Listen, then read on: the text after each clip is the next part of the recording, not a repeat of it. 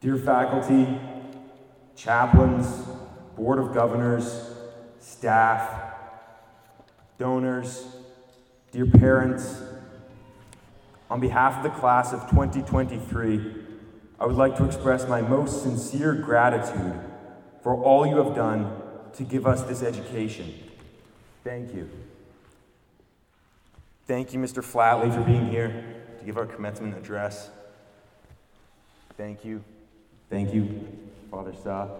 I hope I'm saying that right. I'm also American. I only speak one language.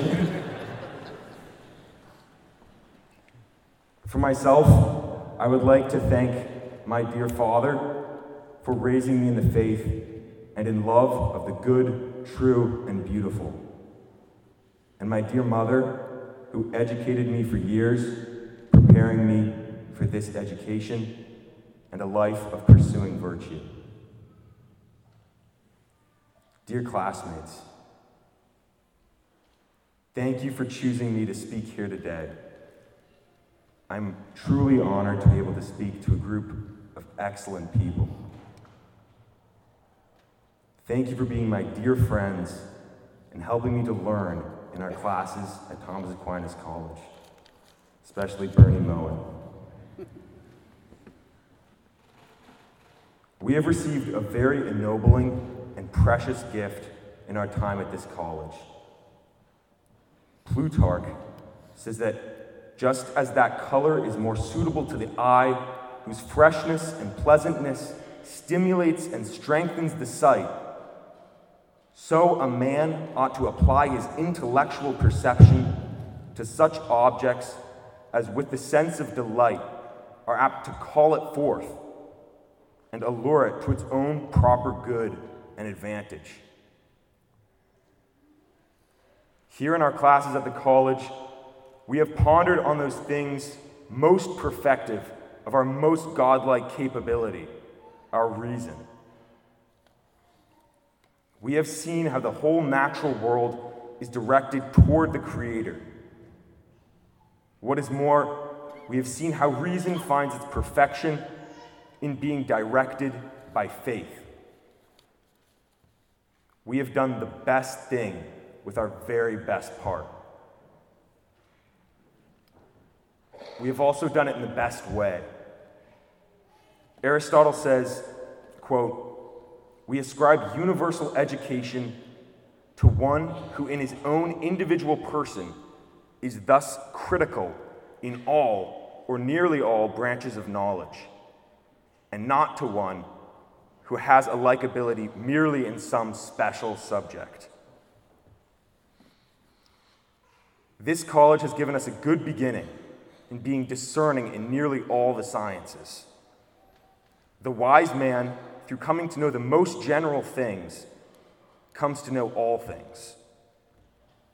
We who have studied the principles of all the sciences, in a way know all these sciences, and have become able judges of how the sciences should be carried out.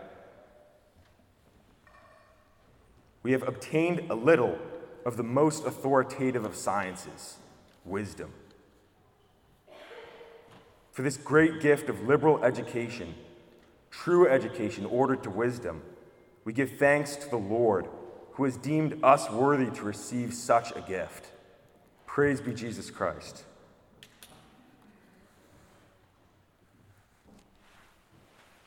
Uh-oh. Keep that on the right. Dear classmates, I would like to recommend to each of you an even higher wisdom, the wisdom of the cross, which seems like folly to men, but which contains the secret to obtaining divine wisdom himself. Every single one of us will bear crosses in this life, some more and some less. Father Garrigou-Lagrange says that the cross, in Christian terminology, by analogy with the sufferings and death of our divine Master, are the physical and moral sufferings of daily life which arise from our relationship to the exterior world and to those around us. Christ gives us a share in the cross in order to raise us to sanctity. The greater the saint, the heavier the cross. Through the cross, we will lose our self-love and our pride. We should, therefore, receive the cross not only with resignation, but also with love and with gratitude. We should have absolute faith that the crosses that we endure are sent from a loving Father who knows exactly what we need to come closer to Him. We believe that God is all-powerful, meaning that He can control perfectly what happens to us. We also believe that He loves us perfectly. It follows, therefore, that every single thing that happens to us is exactly what will make us saints and what is best for us. So although we have a great responsibility to be great and magnanimous and invest in our talents, especially since we have so many from this school and naturally, if I say so myself. Have no fear. God will provide every circumstance necessary for our sanctity and our happiness. If we want to carry our cross well for the rest of our lives, we must come to love the divine will that provides these sweet crosses of our salvation. I want to share with you this beautiful prayer written by Father Caussade. My God, I desire with all my heart to do your holy will.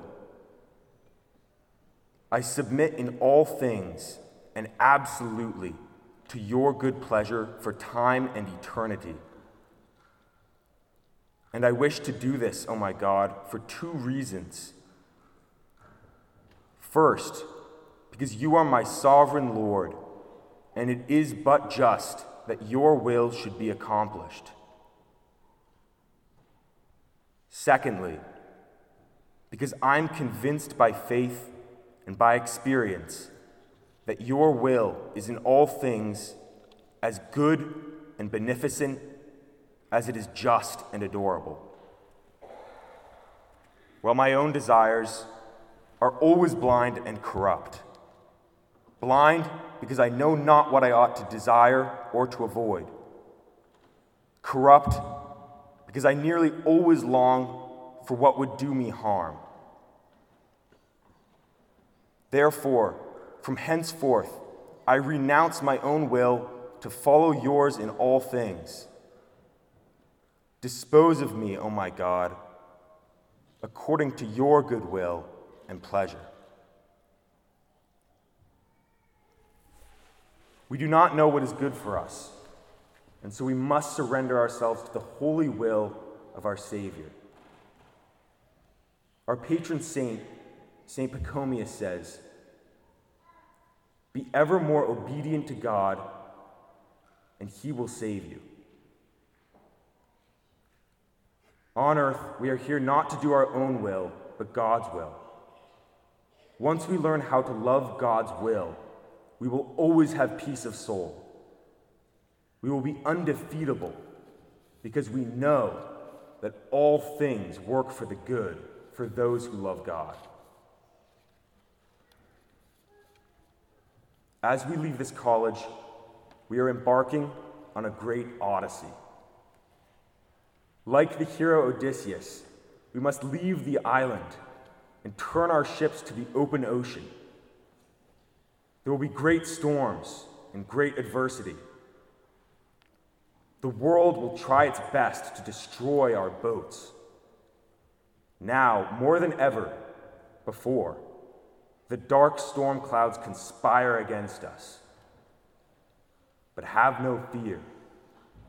All things work for the good for those who love God. But in this storm, we need a guide. We need a beacon to reach our homeland. The Blessed Virgin Mary is this beacon. If a sailor cannot see the shore due to the dark and storm, he will take the lighthouse as his surest guide to home. And so every one of us must take Mary for our guide. If we aim for her, we will not stray from the course that leads to Jesus Christ. We must take Mary as our mother and St. Joseph as our father. St. Pachomius says, "Take as an example the wisdom of Joseph and his submission.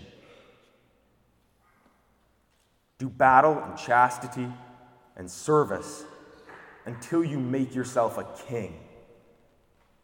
Let's become kings. Our Lady of Fatima, pray for us. Amen. Thank you.